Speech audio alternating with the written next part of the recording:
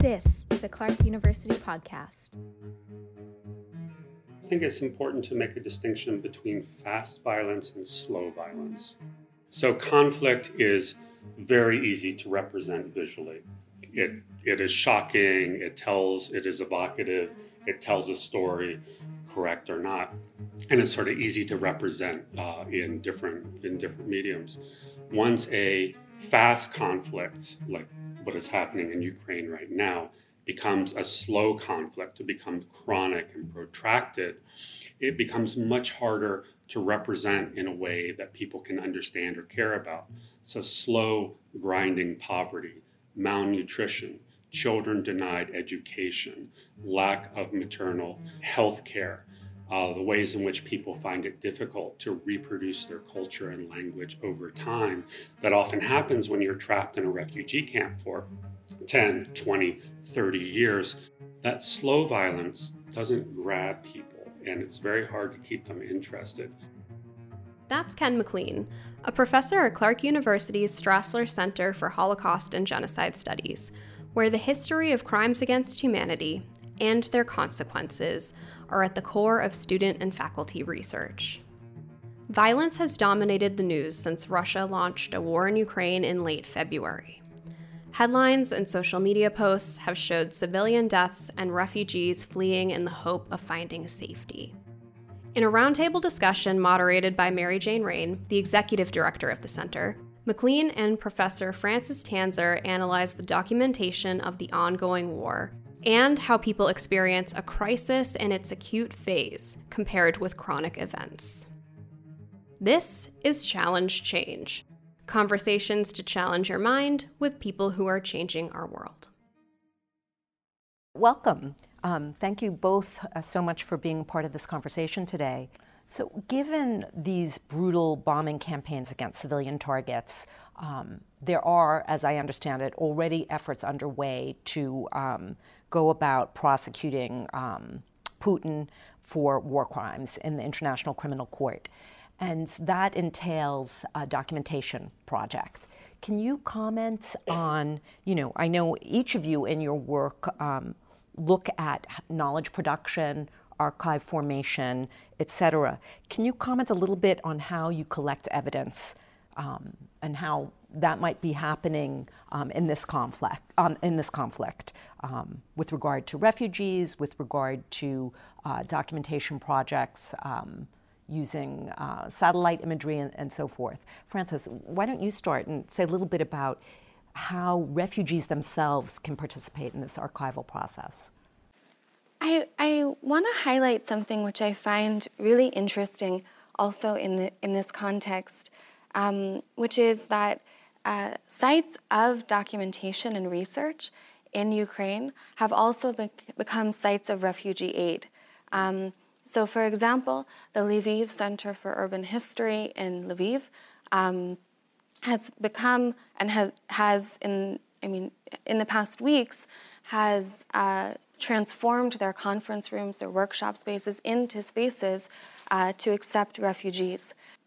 I think that it is very important when documenting refugees to pay attention to, and documenting their lives and experiences, to pay attention to processes of transit, rather than fixating on the point of departure and arrival, to actually really pay heed to maybe a long-term process of transit, their own journeys, but also thought through their responses to being displaced. And so I think that this is really key when you're studying people who are on the run, on the move, to pay attention to process rather than destination or departure. Great point. I'm going to add something slightly or complementary, I think, and that is it's useful to distinguish, although in reality they're not as separated as I'm making them here, between external and internal documentation. External documentation, like satellite imagery that's being collected by the US and other governments to document troop movements and so on, and sites of destruction. What you are seeing, and this is hardly unique to the Ukrainian situation, a lot of social media documentation. images and so on being captured, short videos being uploaded. And that can be tremendously useful, but it's also very difficult because it's a form of what is known as spot reporting. And you really need to make that useful to capture the metadata of when the image was taken, who it was taken by, at what time, at what angle. There needs to be a chain of custody to ensure that it's actually not been manipulated, that it's been handled appropriately and stored by being entered into a case file that the ICC, the Office of the Prosecutor, is putting together, and so on. So for this to be admissible as legal probative evidence, it's unclear how much of that crowdsourcing will actually end up being used in an eventual trial should that happen.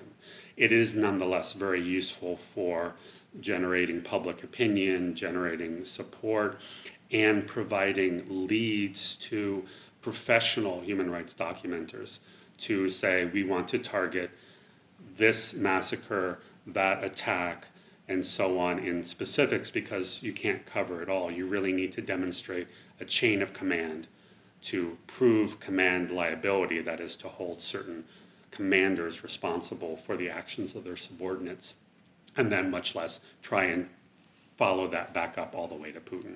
In a broader way, all of this documentation, of course, it's important for a trial, but it's also important for the historical record, for scholarship, which I think is really important to think about too. And that relationship between the event and scholarship is really key, and also I think makes us think about documentation a little bit differently than if we're thinking about it primarily for a trial. In that case, what's crucial is to, I think, document everything, and to really pay attention to testimony, but to also have a broad definition of what testimony is. So testimony can be these videos that are posted on Twitter, sometimes short videos, but it can also be a novel or a poem, and it's often in those places where people might say things or talk about events or experiences that they would never talk about in materials that are associated directly with them, materials that are autobiographical. And so I think that as scholars, we also need to pay attention to all of these other sources too, fiction, poetry, painting even. I completely agree. But there's often a disconnect between what scholars, for example, find useful in looking back, or people find useful in terms of truth commissions after the conflicts have ended and so forth, with the general frustration by ordinary people that they're producing all this, what they conceive of as evidence. Why can't something be done with it? And there's a disconnect, again, if you're thinking in legal terms, which many people are in terms of prosecuting Assad. The Syrian archive is a massive archive that contains all this stuff, and people wonder, well, why haven't persons A, B, C been prosecuted when there's clearly all this evidence? And they don't understand how international legal mechanisms actually work. So there's a need for education. People need to understand the limits of what they're doing, while also recognizing, Francis, as you were saying, the benefits of doing what they're doing for other purposes. There's not enough understanding out there, and understandably so in conflict situations like Syria or Ukraine, how this information might be used. They're just busy trying to survive. Speak a little bit about how we document and narrate humanitarian crises like this one. It's a really interesting question and a hard one to answer when you delve a little more deeply into it. On the one hand, it's an easy narrative of Putin's invasion. He obviously stands in as the enemy in the media, generally speaking, in the Western media. And then there are the poor, innocent, elderly women and children who are fleeing as victims. And then you slot in the brave, heroic men and women who have chosen to remain and fight. So it fits Western narratives of the savage victim savior type very, very nicely. It's an easy story to tell because they're clean heroes and villains. But in terms of documenting it, it's so much harder because much of the documentation is from either afar, because they're relatively limited people on the front lines, and you have pervasive misinformation and disinformation. So trying to get an accurate picture of what is happening beyond the surface remains very difficult. Can you comment, Frances, just in general, how these kinds of documentation projects usually occur? I know in your work you've dealt a lot with refugees. What do you see as similar and different here? I think that, I'll echo Ken that the challenge of documentation is pretty profound in refugee contexts. You also think about people fleeing and the challenge of preserving documentation and keeping a record. In other historical epochs, this was a grave problem because records were on paper or through photographs and so on. In this context, it's a little bit different because it's much easier to create a record on social media. So I think that this changes our relationship to documentation during a refugee crisis. It also makes it easier to spread disinformation. But one other point that I wanted to raise, which I think is really important in this context, and also thinking about the framing of the war in Ukraine, is that there has also been a lot of civilizational language in the Western media. And I think that it's really important to pay attention to this. I'm thinking in particular about the CNN reporter who, towards the start of the invasion, mentioned that Ukraine was relatively civilized and relatively European. Something like this. The language might be a little bit off. And I think that this is really important to pay attention to, also because of Russia's long history in this region, which is a history of imperial ambition and colonialism.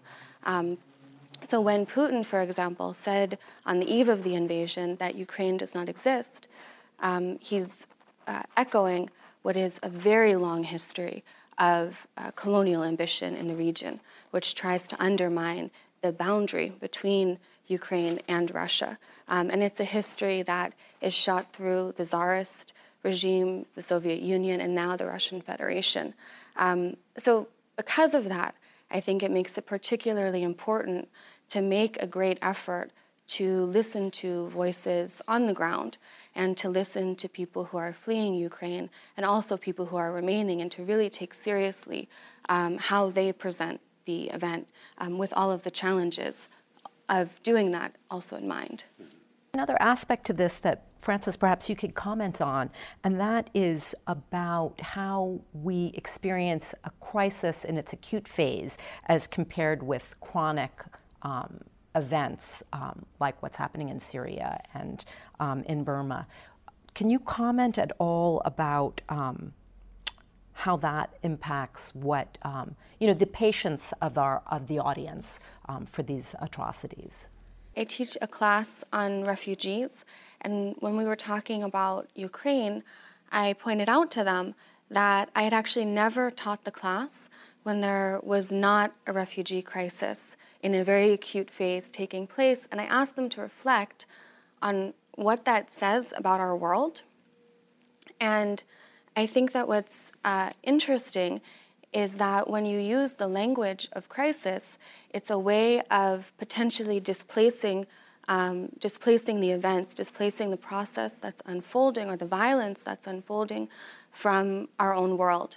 In this case, we have wars and violence which produce refugees, and we also have very stringent borders which also produce refugees and turn this into sort of an ongoing crisis. Can you work on Burma, where the conflict has been simmering for, 50 or more years? 70 years, and where you have a context with dozens and dozens of different ethnic groups. What role does the media play in a failure to represent these conflicts? Because they're really hard. They've been going on for a long time, and they're extremely complicated. And the Western audience just doesn't have a grasp of it. So, the media is not doing a very good job of representing these conflicts around the globe.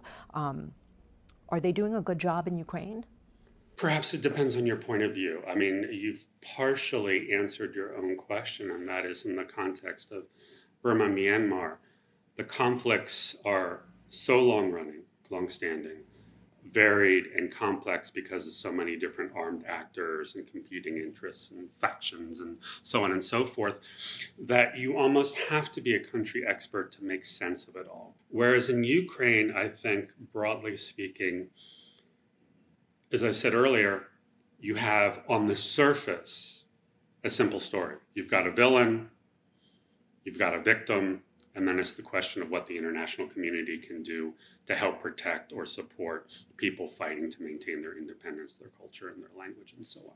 So on the surface, Ukraine seems simple, but if you want a meaningful end to it, you have to take into account many more things than is commonly spoken about in the media. You know, I've been thinking a lot about our gaze from afar on this refugee crisis and all of the concern and attention that's been paid to these European refugees.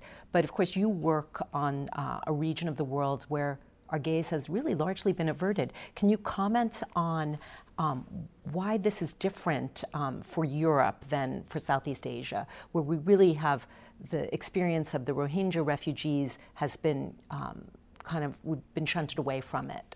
It's really quite different in some respects, and that is, as Francis put it, there's a debate about inclusion, that is, who belongs where. And the imperial project of Russia is to say Ukraine doesn't exist, rather it is historically a part of us.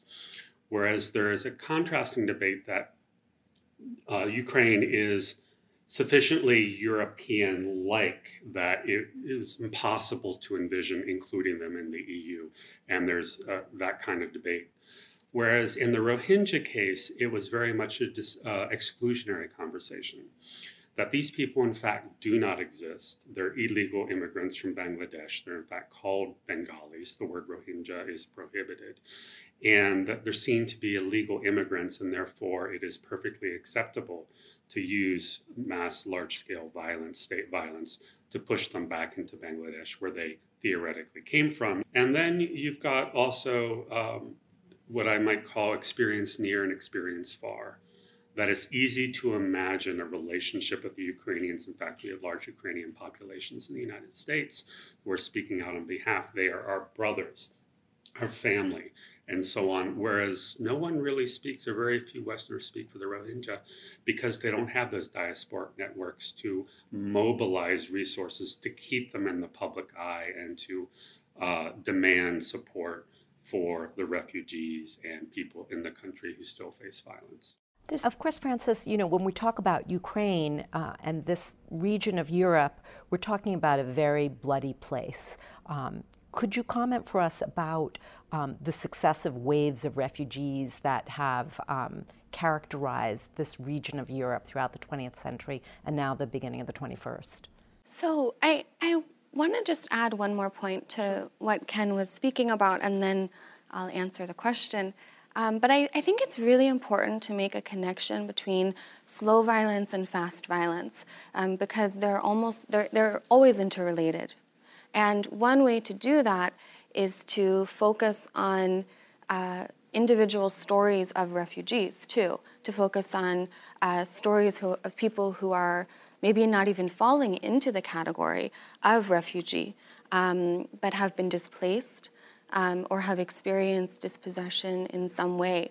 And if you start to focus on their lives, then you can start to understand the way that these cycles of violence impact their possibilities for the future, their children's possibilities, their sense of their own experiences. So this is a region that has experienced really over the course of the 20th century, a pretty radical demographic revolution across World War I, the civil wars that followed. Even before that, this was a region that that experienced a number of pogroms, anti-Jewish pogroms that caused many, many Jews to flee and to go, in that case, westward and sometimes also eastward. So that's a difference from today. And then it's also the region where much of the violence and killing of the Holocaust took place. In the current context is that Ukrainian Jews are associating themselves and linking themselves to the Ukrainian nation. So they're espousing Ukrainian nationalism in this current context. And I just want to highlight how impossible it would have been for a Ukrainian Jew in the beginning of the 20th century to imagine a Jewish president as well. So I think that this also shows us how transformed Ukraine is from that early 20th century version of itself, but also from the version of Ukraine that we think of during the Nazi period too, from that anti-Semitic violence. At the same time, we still see the racialized logic. I wonder if you could comment, Frances, on how you see the past informing the present in the case of Ukraine. It's such a good question, and it's actually a really challenging one to answer. And the reason why is because there are manifold ways in which the past is informing the present in this context.